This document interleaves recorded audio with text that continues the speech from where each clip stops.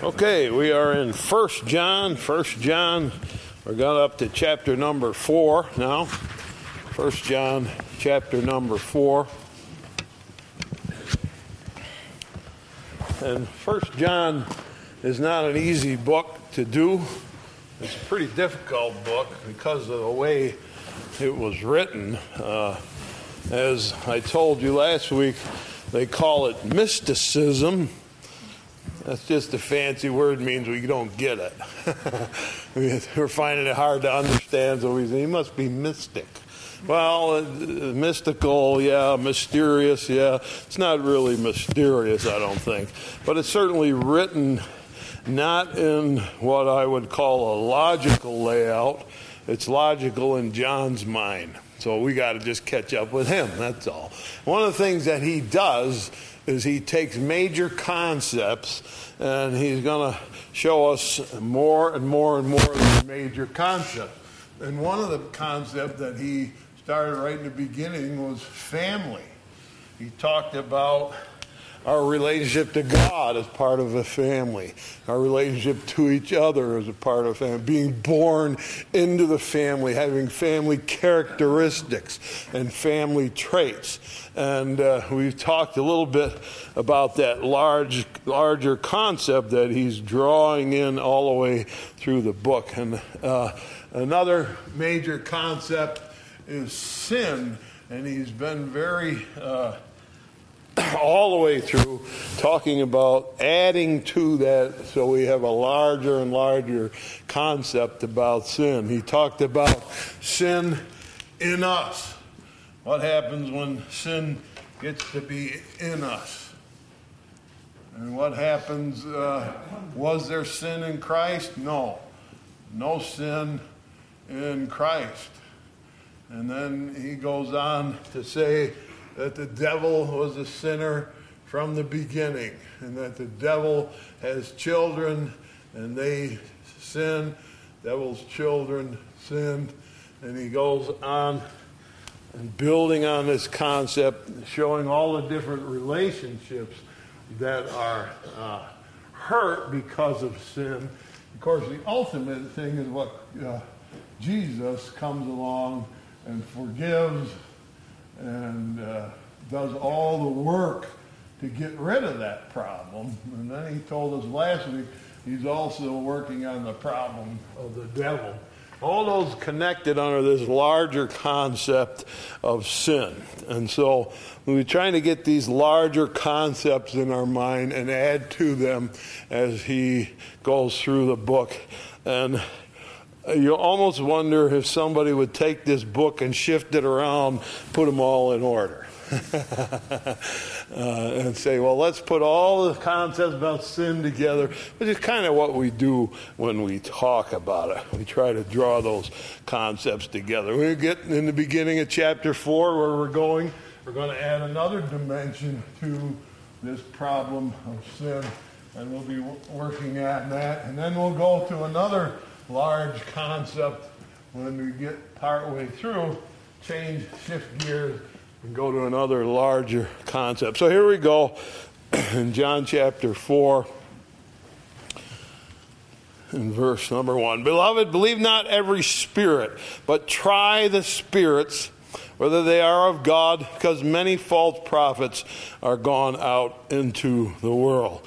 Now, he's only in the first 100 years, John, of the church, and he's right away telling us, look, you're going to have to watch it, because one of the effects of sin, he says, is that there are going to be people who are going to claim to be prophets. And he said, you're going to be required to try the spirits, or I would say test. You're going to have to run tests. Because people are going to come in and they're going to stand up and say, well, I got this from God. You ready? Here you go. And we're going to have to say, oh, yeah, maybe not. And he expects us to be able to weigh it and know how to know what's what. And so here, verse 2, here by the Spirit of God, every spirit that confesses that Jesus Christ is come in the flesh is of God. So we're going to test the Spirit. We're going to make an examination.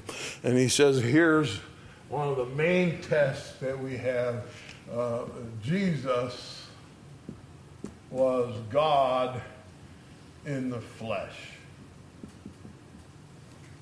Jesus was God in the flesh. We say, well, we're Protestant people, and we believe that, and there's no big deal. We just accept it and believe it.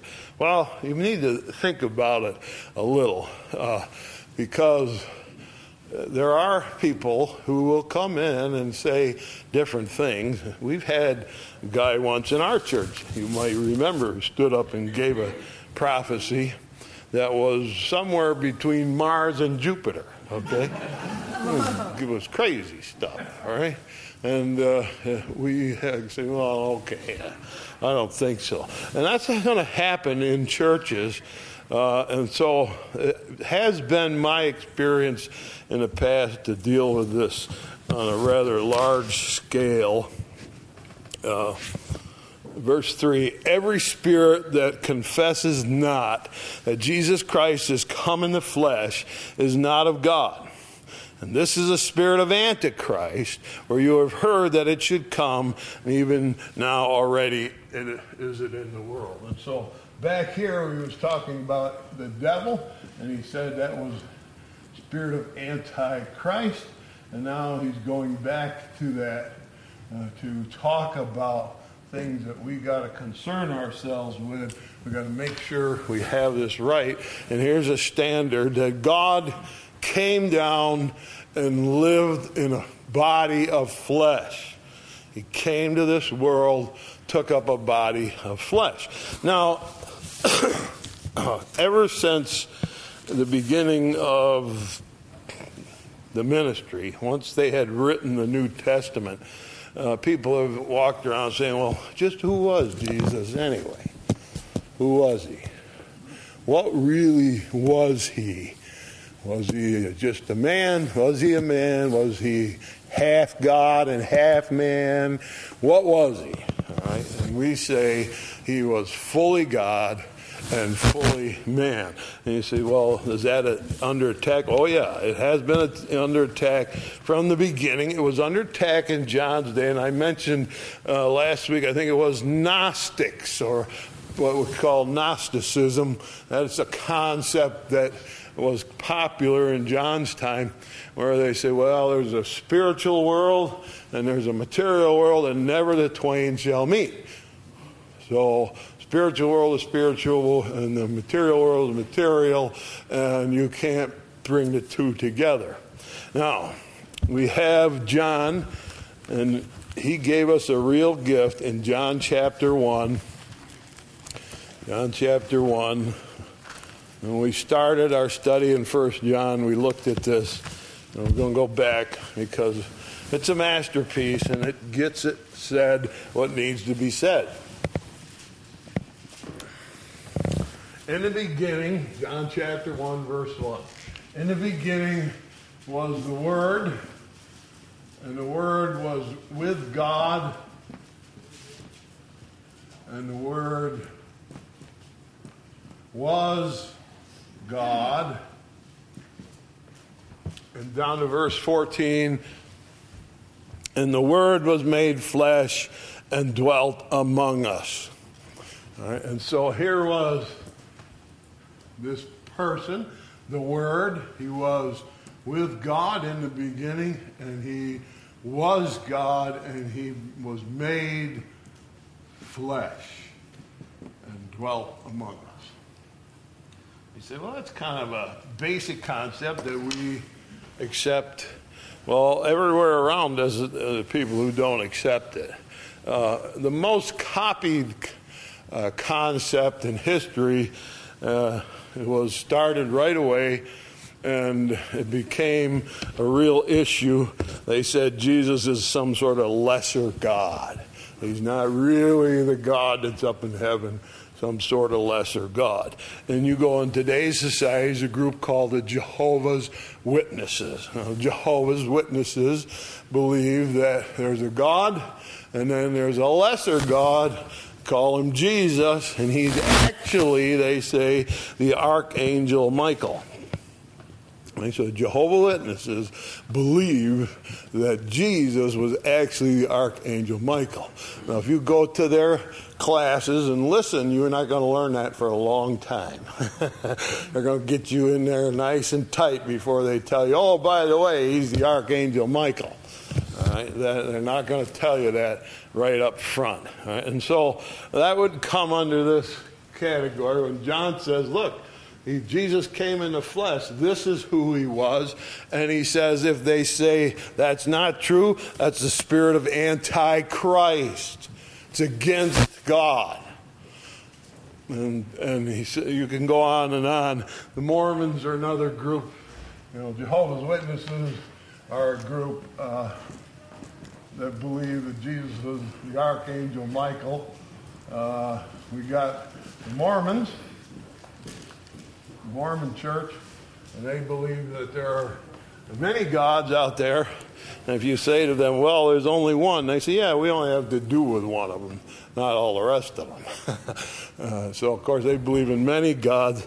And if you ask them who Jesus was, they'll say, well, there was once a main contest because Jesus said, I want to save the world, and Satan said, I want to save the world, and so they had a big contest. But Jesus won, so Jesus got to save the world, and that made Satan mad because he wanted to save the world. Talk about crazy stuff. And that's Mormon concept of who Jesus is, and he's just one of many gods floating up there in the sky, in space, in eternity. And they say eventually we will all get to be up there floating. Mormon theology is bizarre. It's bizarre. Once again, if you go and talk to a Mormon and sit with them, they're not going to tell you that right away. They're going to tell you that after a while. Muslims believe that Jesus was a prophet. All right? And the real God is Allah. Jesus was just a prophet. Muhammad was their prophet. And Muhammad was the real prophet of God and not Jesus. And so there's all through history. I mean, there's a group where they say there's 9... I can't remember the name of it, some real bizarre group. And they say God came to earth 9 times, not once. Jesus was God. Moses was God. Abraham was God. Buddha was God. Confucius was God. And they go on and on. Anybody they can think of, they're all God in the flesh. Well, no, they're not, all right? Jesus was... And John says that's the spirit of Antichrist. You're going to identify it by that concept. Now, when it comes to the Jehovah's Witnesses, it's really a sort of a classic thing that they did, typical of the way they operate. They said, we're going to get this right. We're going to show the world. So we're getting some Greek experts, and they're going to translate the New Testament for us in Greek, and you're going to be very impressed with our newly interpreted Greek Bible. And so they hired Greek scholars, and the Greek scholars wrote John just like this. They said, in the beginning was the Word, and the Word was with God, and the Word was God. That's what they said. And so when the Greek scholars handed over the text to the Jehovah's Witnesses, they said, well, we're going to make a little change. You won't even notice it. We're going to put here a. The word was a God. And the Greek scholar said, that's not what it says. There's no definite article in the text. And they said, well, it's implied, so we're putting it in there. Right? Or in other words, we don't believe that Jesus was God in the flesh, but he was a God. All right, and they changed the whole meaning of the text by putting in one little letter. All right, and so it's the spirit of Antichrist. You have to understand it. This is the spirit of Antichrist trying to tell us that Jesus is not who he was. All right, and so let's go on here with our text.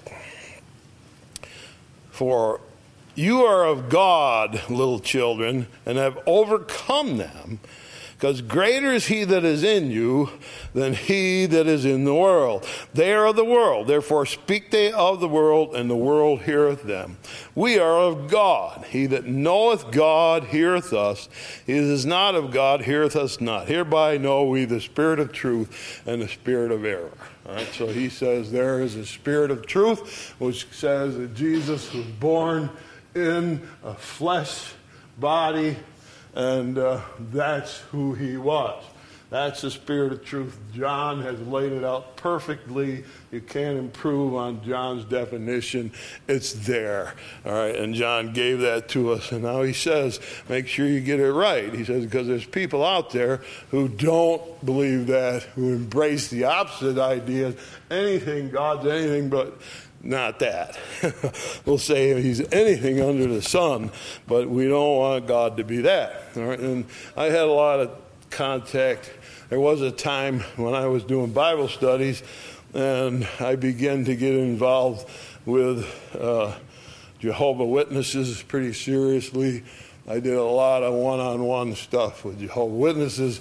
People they'd go to somebody's house, and they say, well, come back, and we're going to have a friend here. And I was that friend, and I'd go back, and we'd lock horns with Jehovah's Witnesses. And you notice what he says here, verse 4, ye are of God, little children, have overcome them, because greater is he that is in you than he that is in the world. That's very true. I locked horns with a whole lot of Jehovah's Witnesses. I had some crazy results.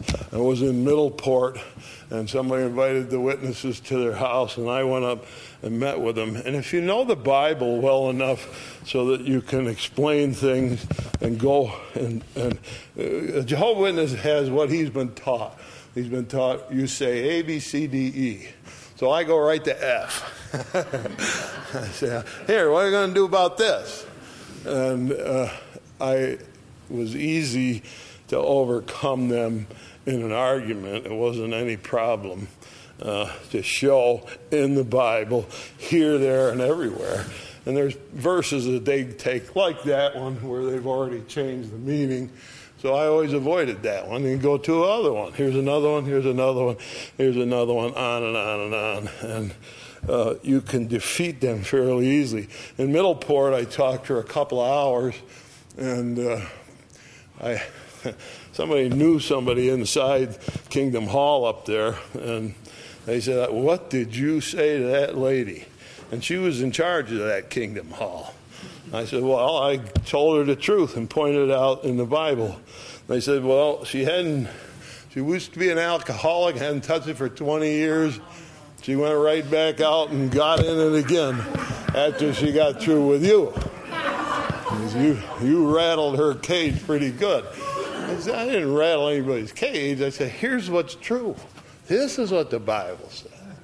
You've been given a wrong concept. And I was over in Batavia talking, and they always send an older one who's in it, and then they send a beginner. So I always picked out the beginner right away, and then you could tell in 3 seconds. And then I'd talk to them all night. And so when I finished that night, the beginner said, well, we always have to come to your house, and you guys never come to our house. I said, well, where do you live? And he told me. So I went there, and I knocked on the door, and this guy opened the door, and he looked at me, and he slammed the door shut. So I waited a little bit, and I knocked again, and he opened the door. He said, what do you want? I said, well, you said I'd never come to your house, so here I am. I'm here to talk to you. So, okay, you can come in. And when I got in there, the head of Kingdom Hall in Batavia was sitting on his couch.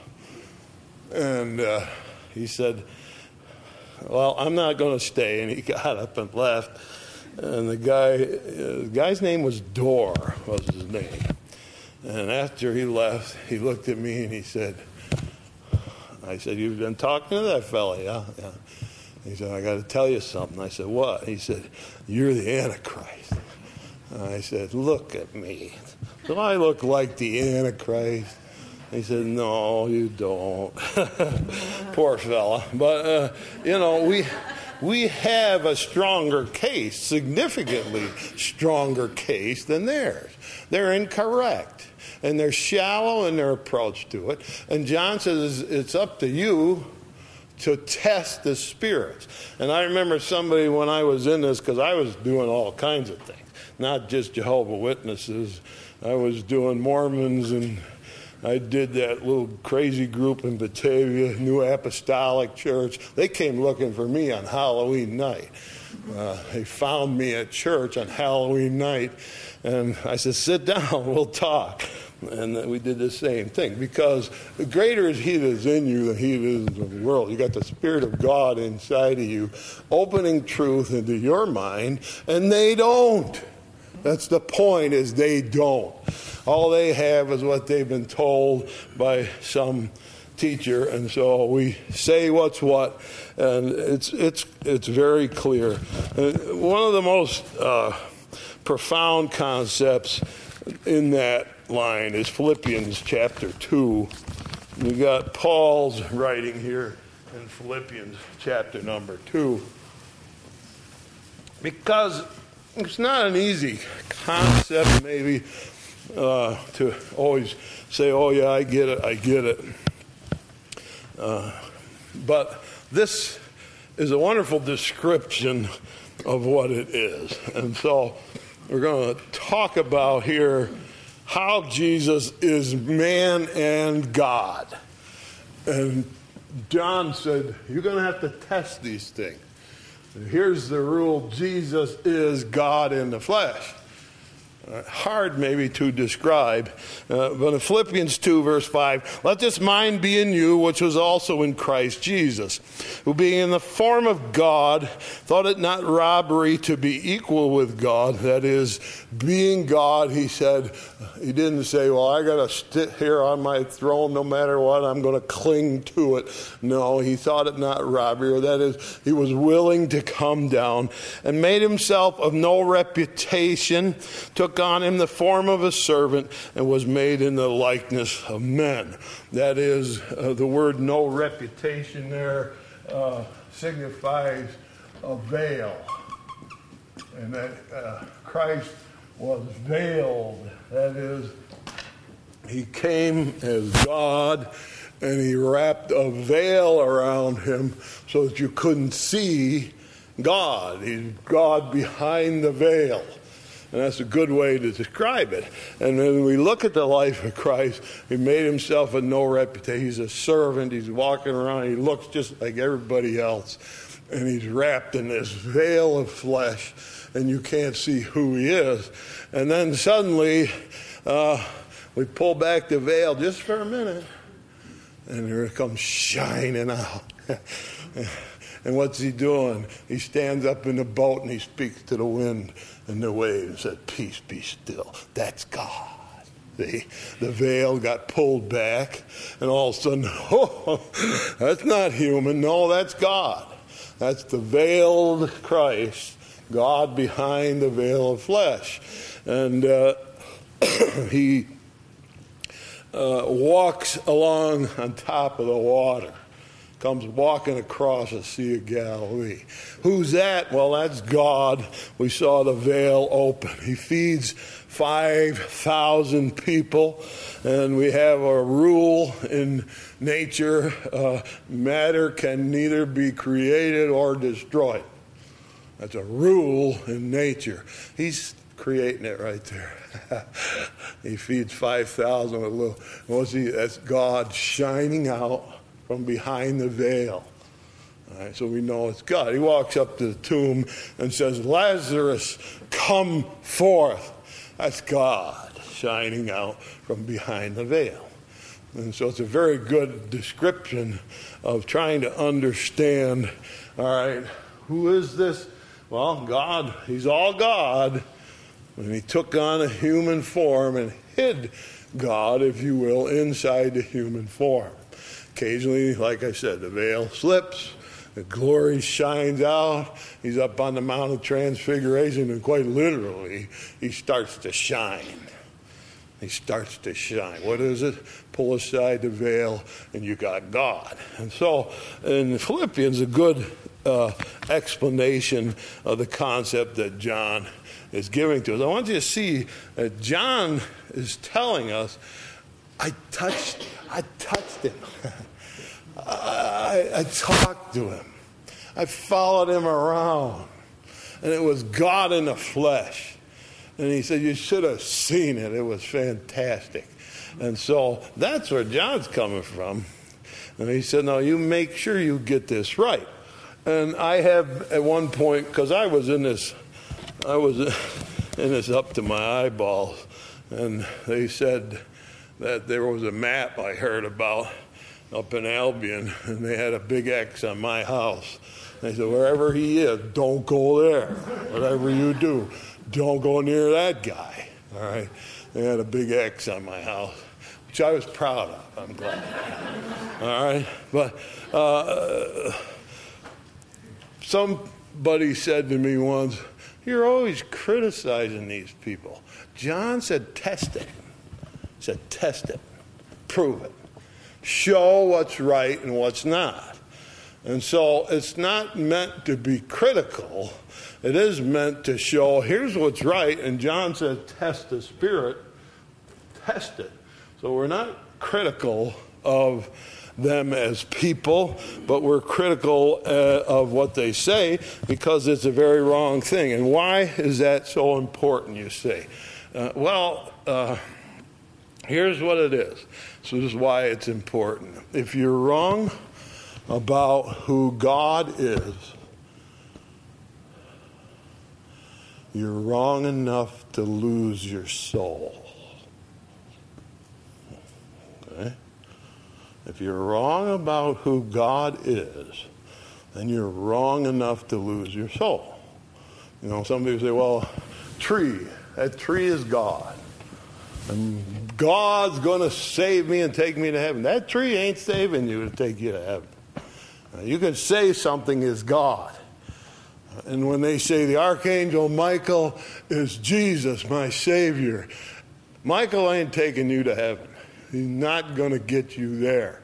So if you're wrong about who God is and you're putting your faith in the Archangel Michael or in one of these other 9 manifestations of divinity, whatever they might be, if you're going to put your faith in that, you're going to miss the point entirely. You must put your faith in Jesus, who was God in the flesh.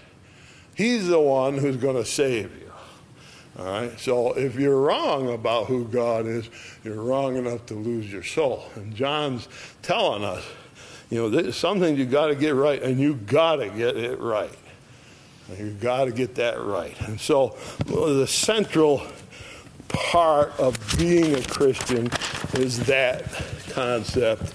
We got to make sure that we know who Jesus was, and that's who he was. John said, my personal experience showed me. And he was beginning to see it in those early days of the church. That's why they had the major council in the year 300, where they sat down from all around and they gathered church fathers together and they said, we need to define this.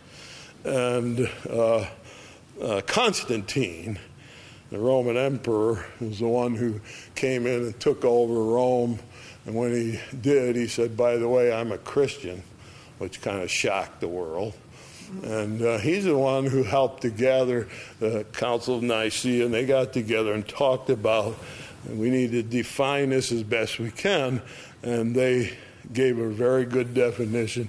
And ever since, there's been people who've been saying Jesus is not God. And just as many today as there ever was.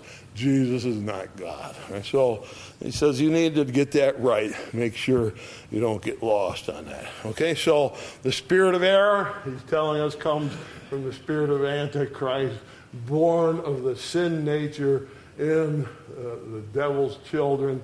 Spirit of Antichrist comes and says, Jesus isn't God. And John says, oh, yes, he is. Oh, yes, he is. Make sure you get that right. Okay? And I don't talk about that a lot, but it's good. Make sure you have that concept in your mind. Now we go to verse 7. We're going to shift gears entirely and go to another large concept.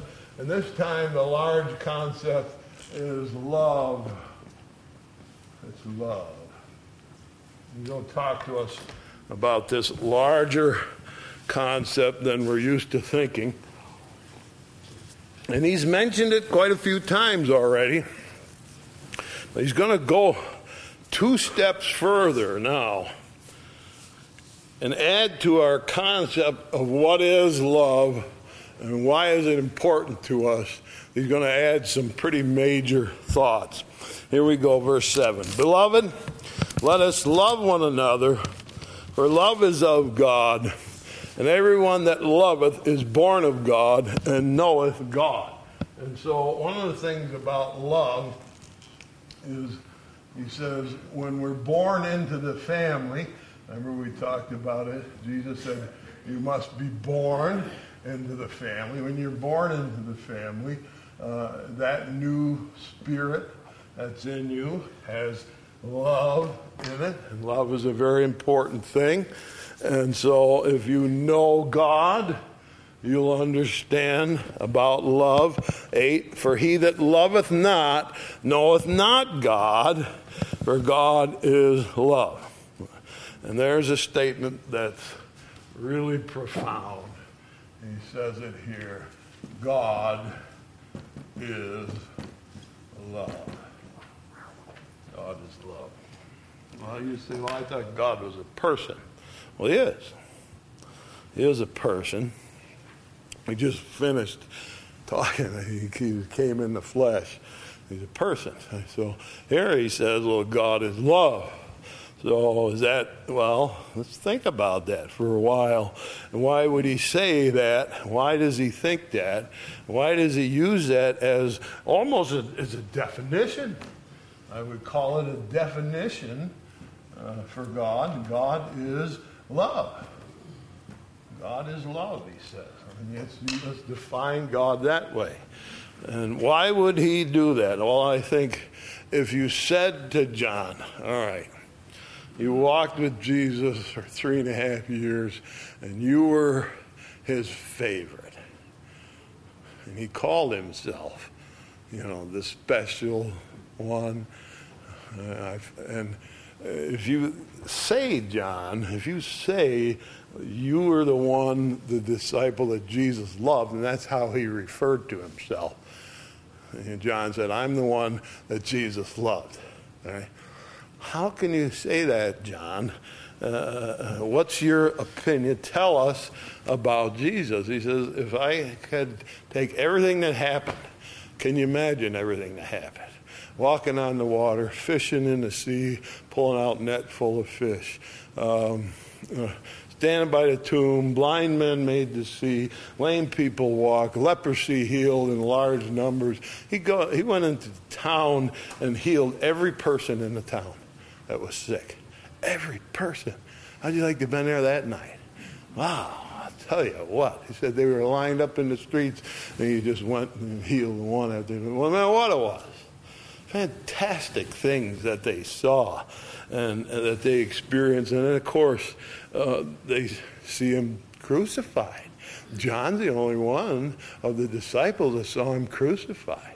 And John runs to the tomb on Easter morning, and John's the first one to actually believe. He said Peter didn't believe that Jesus had risen, but John did. John did. And so John, you say, John, what was it like to be with him? I mean, talk about excitement. How would you describe him in one word. He says, love. That'd be it. That'd be my word to describe Jesus Christ. My relationship with him and the whole experience is just all full of love. He said, God is love. God is love. In this was manifested, verse 9, the love of God towards us, because that God sent his only begotten Son into the world that we might live through him. All right, and so God looked down at humans. He said, I'm going to save these people, which is quite a remarkable thing. Because you understand that angels, which are a higher being than us, all right?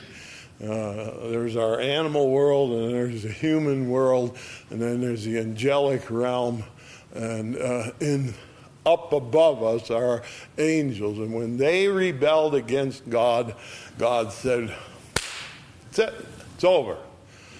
Cast you into the lake of fire, and some of you I'm going to throw into the bottomless pit for a few thousand years. You could just be in suspension in there. He said, but you're all going into the lake of fire. No redemption, no Savior. You died. You rebelled, you died. But these humans, I'm going to save them. That's why the angels were so fascinated when they came down at Jesus' birth. And they came down and said, you can't believe what, there's a Savior for you people.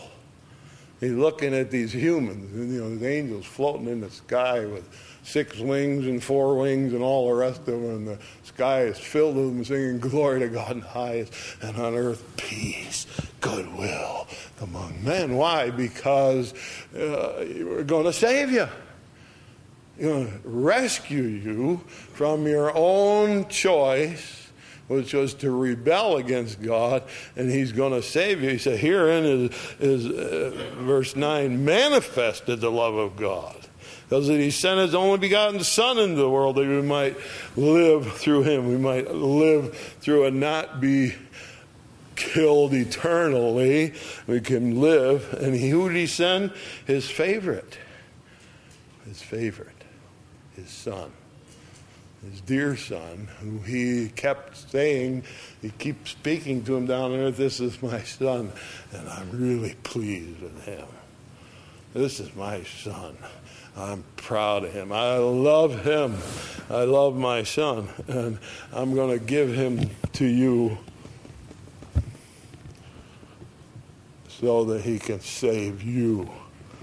So that's the greatest proof. Verse 10, herein is love. Not that we loved God, but that he loved us and sent his Son to be propitiation. We talked about that. Propitiation for our sins. All right. He came to overcome our sins and pay for them and get them taken care of. And he came to do that. Beloved, verse 11, if God so loved us, we ought also to love one another. You have the love of God here. And he said, I want you to see something about this, that God is love. And there's been a tremendous display of love. And when Jesus comes down on the cross, and it still sends a chill up and down my spine. When I think of Jesus hanging on a cross, and the Father turns away because he can't look at him.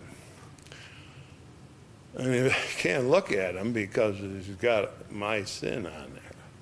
Eric Olson's sin on his shoulder. My sin's on his shoulder. And God looks down. Oh, that's a horrible thing. And he turns away. And what does Jesus say? My God, why hast thou forsaken me? You want to know love, that the Father was willing to give his Son to go through that and allow his beloved Son to die in our place. And so, verse 11, beloved, if God so loved us, we ought also to love one another. And so, if we've experienced that kind of love, Now he's telling us God is love. God is love. And if we think about a definition of God, you say, well, I thought God was a person. Well, he is. Thought he was a triune or a Trinity. That is God the Father who thought and created, and God the Son who created, and God the Spirit who moved the hand of God. And we think of that, those three in one. And we tell people God is omnipresent, he's omnipotent, and he's omniscient. Three things about God. He's omnipresent. He's everywhere all the time. He is omnipotent, that he has all power. He holds all power in his hand. And he is omniscient, that is, he is all-knowing. So he's everywhere present. He holds all the power there is, and he knows everything that there is to know. He has never forgot anything. Right? Never forgotten anything, because he's all-knowing. He knows all that there is to know. How do we stand up next to that? I can only be here, and that's it. I can't be anywhere else. And I sure don't know it all. Right? Who does? Anybody omniscient? No, we're a long, long ways from being omniscient. All right? And omnipotent? No, we're omni-weakness is what we are. We haven't got power. We run around, people think we got power. You ain't got much. You don't have much. You'll see. Days will come when you'll say, I thought I had power, but I guess not. I guess not. We don't have power. We're just nothing like God. And then you get a look up into heaven, and we see in the Old Testament, and we go way into the New Testament, and it's still the same exact thing. Angels are hovering over the throne of God saying, holy, holy, holy. And God is holy. And the minute he created them, they started up there. And for however many thousand years in our time, they've been up there saying, holy, holy, holy. That's sure not us either, is it? So we're a long ways from God. We're a long ways from God. All right. And John, who's closest to Jesus, in Jesus, he senses something very special. Very special. Here we go. Verse 12. No man has seen God at any time. If we love one another, and God dwelleth in us, and his love is perfected in us. Oh, wait a minute. Love is something that is almost an undefinable term. Paul, in 1 Corinthians 13, says what? Love is patient, love is kind, and he's telling the fruits of love. So if you have love, you'll be patient. It'll be a fruit of it. If you have love, you'll be kind. He's telling us the fruits of what is love. Love thinketh no evil. Love rejoiceth not in iniquity, but rejoiceth. Love never fails, he says. And so he's trying to help us understand about love. But John just said here that love could be perfected in us. What is it? What is love? It's the kind of love he's talking about. Well, love is a powerful thing, and he's trying to get us, remember always to think about family. I grew up, and I always loved my mother, and I still do. She's still up there being herself. And there was a day that came when somebody else caught my attention.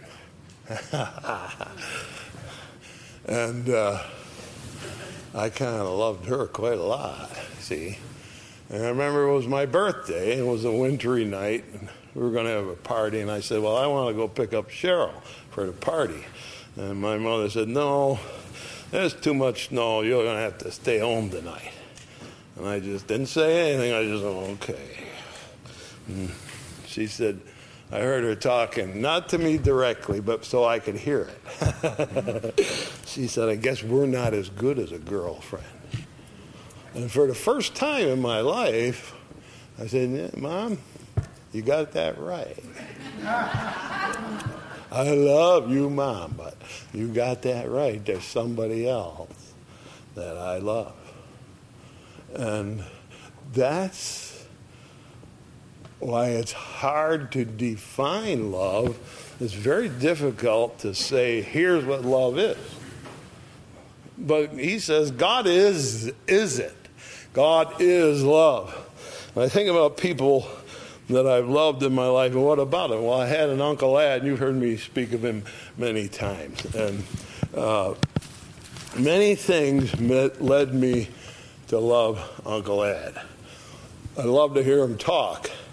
He was a great storyteller, but he said little things that were just amusing. You know, we'd be sitting around the table, and he'd burp a big old burp up. And he'd say to his wife, that was a kiss for you, but it broke.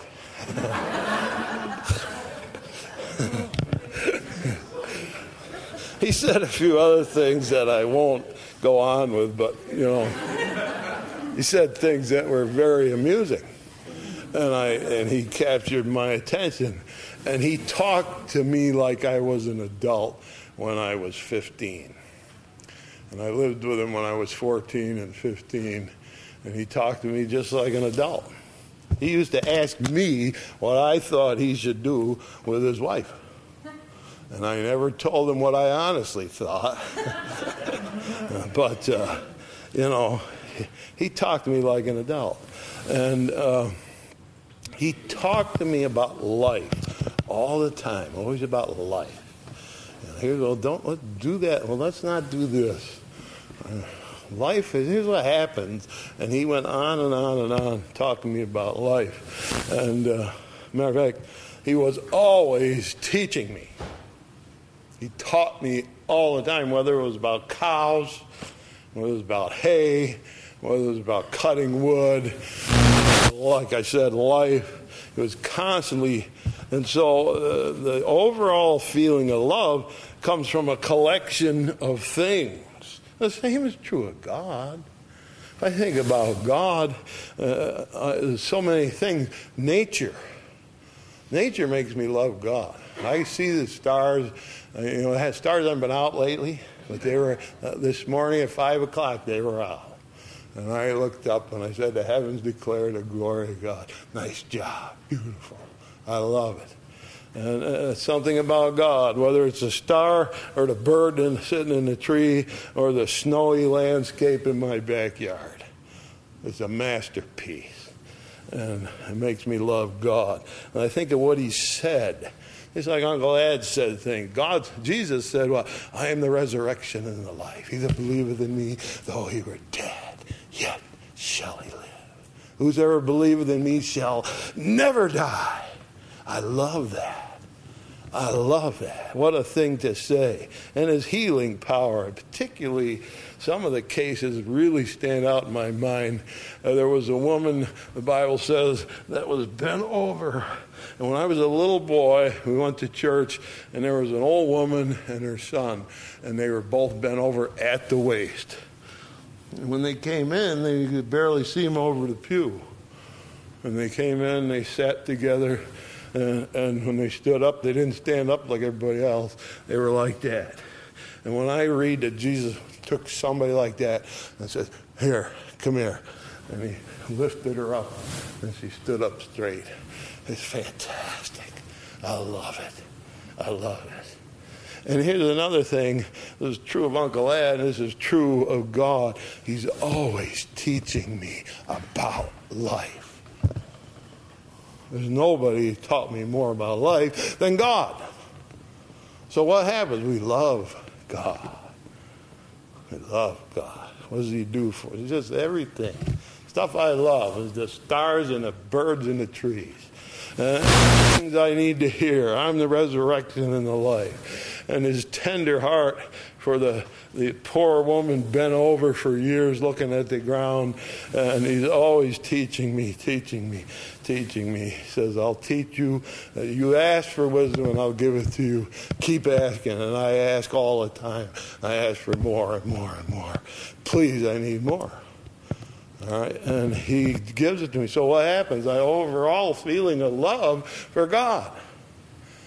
And that thing that's so hard to define, he says, you can't be holy like God. You can't be omniscient. You can't be omnipresent. You can't do those kind of things like God does.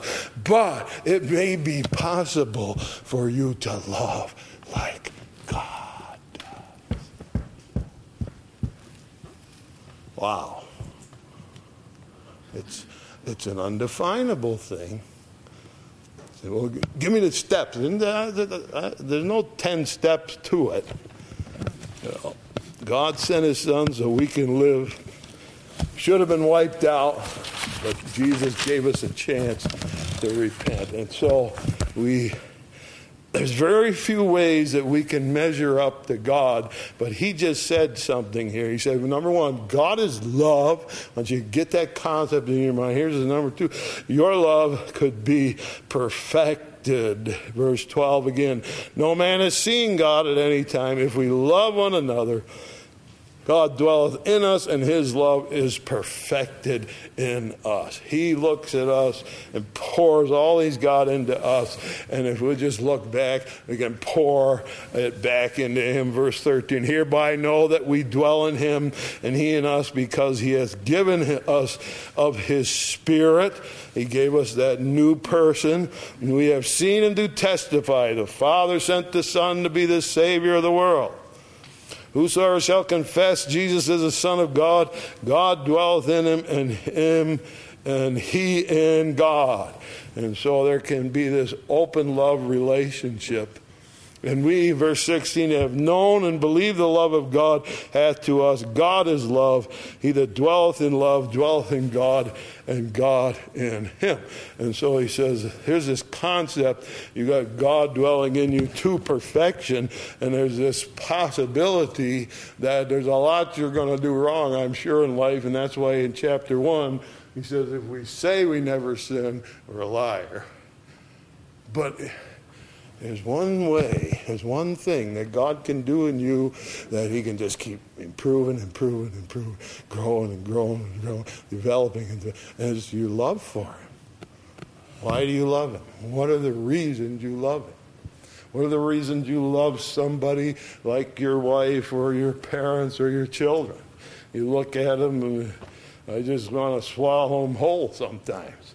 Get enough butter on them and I would. Okay? Why do you love them? Well, why do you love God? Why do you love God? Tell me why you love God. And explain that to us.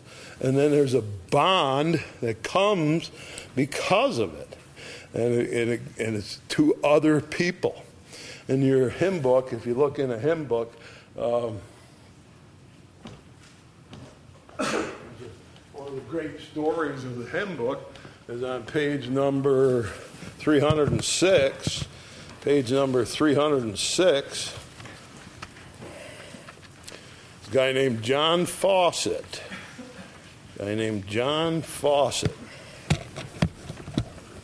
See his name there? He's the writer of this hymn.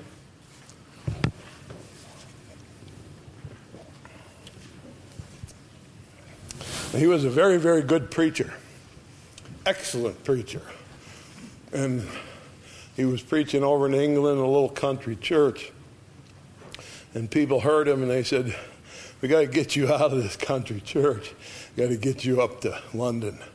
And so they offered him one of the big churches in London. They said, John Fawcett, we want you to go to London. And of course, if he'd have gone to London, thousands of people would have heard him. And so he said, okay, I guess I will. And he started loading his horse and wagon. load and go to London. And the people of his church came and they gathered around the wagon. Till the whole church was gathered around the wagon. And they said, please don't go. We love you. Please don't go.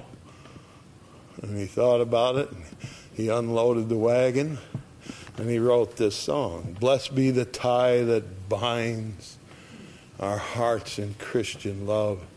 The fellowship of kindred minds is like to that above. He says it's like heaven. It's like being there. When these people love me so much, before our Father's throne, we pour our ardent prayers. Our fears, our hopes, our aims are one, our comforts and our cares. We share each other's woes, our mutual burdens bear. Often for each other flows the sympathizing tear. When we asunder part, it gives us inward pain. We shall still be joined in heart and hope to meet again. And so he stayed. And the only thing we know about him is that song. That's what we know. But the bond is real and strong. All right? And that's the bond of love that you and I, he says, can have perfected in us. And so you have a wonderful statement here. That God is love, and then he poured into you. And so as he pours into you his love, it comes out to you to others. And you start to love other people, and it's all one big sweeping love. The deep, deep, vast, unmeasured, boundless, free, flowing like a mighty ocean in its fullness over me. And it comes through us and it goes out to other people. And so comes this wonderful thing. Verse 16. We have known and believed the love that God hath to us. God is love. That he dwelleth in love, dwelleth in God, and God in him. Herein is our love made perfect. It's going to happen to you.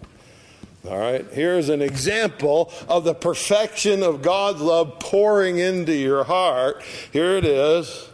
That we may have boldness in the day of judgment, because as he is, so are we in this world. Wow. There is no fear in love. The perfect love casts out fear, because fear hath torment. He that is feareth is not made perfect in love. He says, there's coming a day when you're called up, day of judgment. And you're going to be called up, and you're going to have to give an account of your life. And he says, when that day comes, you're going to go in there and say, I'm ready. I'm here. Pour it on. Give me my judgment. And you say, how do you dare say that? Because he loves me. That's what I'm convinced of. He loves me. He's poured his love into my heart, and he loves me, and he's going to take good care of me. He's going to make sure that everything turns out right, he says. And so I don't have any fear. And what he's talking about, there's torment. He says there's no fear in love, but perfect love casts fear, because fear hath torment. What's the torment? A guilty conscience is what the torment would be at the judgment day. But when I have trusted in Christ and he poured his love into me so that I can't hold it and it just runs out of me, he says I don't have any concept even of guilty conscience. I've been forgiven. We love him, verse 19, because he first loved us. And I can stand there in the judgment day and I say, wasn't me. He started it all. He loved me first. He loved me before I even knew anything. Before I even wanted him. I didn't even want him. And he loved me then. And he loved me. And so, verse 20, if a man say I love God and hate his brother, he's a liar. You can't be connected with God and feel that love coming down and then turn to someone, I hate you. No. For he that loveth not his brother whom he has seen, how can he love God whom he has not seen? John saw him. And he's trying to tell us, I can't tell you how much love that we had for him and he for us.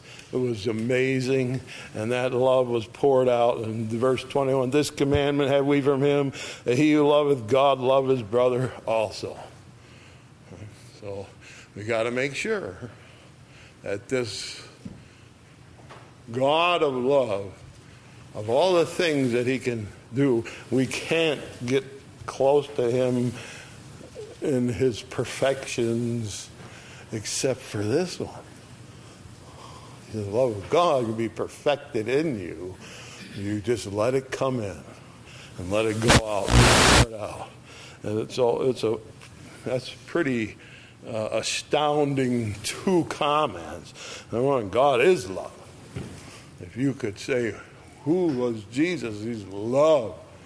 That would define him. And then here's the other thing. You can have a perfect love inside of you, loving him back for all the things he does for you. You need to make a list if you haven't, You need to have a list, at least keep it in your head, of all the things he's done, all the things he's said, all the reasons that you love him. And there will be very many. So we can be bold when the day comes, because I can say, he loved me first. He started it. He loved me first, and I love him back. And blessed be the tie that binds our hearts in Christian love. Fellowship of kindred minds is just like heaven. It's like that above. And so, they say, old John Foster said, I got to stay here. I feel the same way. I got to stay here. How could I go? I couldn't imagine going. I got to stay here and love you, and you love each other, and we all love God together. I can't think of anything better than that. That's why when I first gave communion to a bunch of kids here, didn't even know what communion was. And we explained to him communion. There was a bunch of them in the back room there. And my wife came up to me and said, I'm fixing communion in the kitchen, and they have no idea what this is. I said, what are we going to do? I said, get it ready. I'm going to explain it. And I sat down and I explained it to them, what Jesus did. And for the first time, a lot of them heard why there was communion, what we were doing. And then we sang, redeeming love has been my theme and shall be till I die. And they came up to me afterwards. They said, you got to fix the words in that hymn. I said, what? It's not and shall be till I die. It's east shall be till I die.